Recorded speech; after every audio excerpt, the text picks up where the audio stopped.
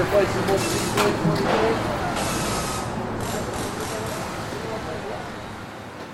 wanted to use my first podcast to tell a little bit about myself and explain my relationship to cars and the automotive world. The way I grew up didn't lend itself to fostering a love of automobiles. I was a nerdy Jewish kid from Queens, whose mom would definitely have rather him become a doctor or lawyer if he's not that smart. I never even picked up a tool until I was in my late teens, not like the kids who grow up farther away from megacities who learn how to change oil when they're young. Something about cars intrigued me, though, and my dad loved cars. I remember he had an old hardcover general repair manual that had a blue cover and a picture of an old American steel machine on it. I used to love to flip through the pages of that thing. I also had a strange desire to know the name of every vehicle, and my dad was patient enough to tell me the make and model of every car we walked by. And when I say every car, I mean every car. The fascination carried with me through my teens up to the age that I could drive. But the event that really pushed me over the edge was the purchase of my first car.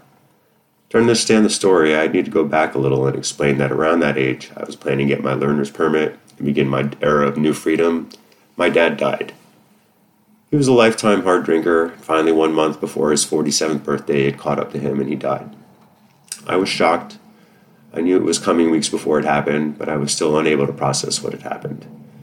Now, this podcast isn't intended to be a heartfelt trip down memory lane, but it's important to know that this event happened. After my dad died, he really had nothing to hand down. My sister and I both got some money from Social Security, and this is how I bought my first car.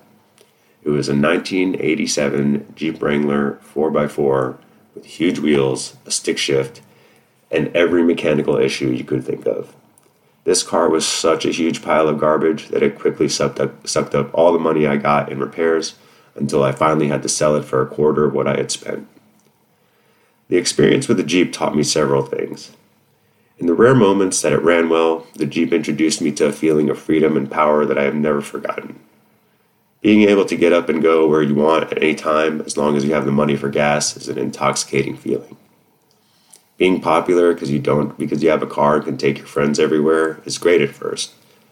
I also learned how vulnerable and dumb you can feel when the car does stuff and breaks down, especially right after you pick it up from the shop.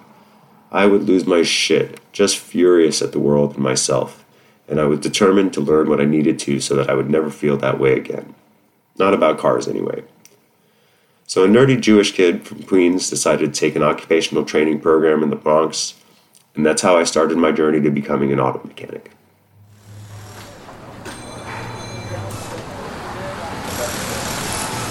You're replacing multiple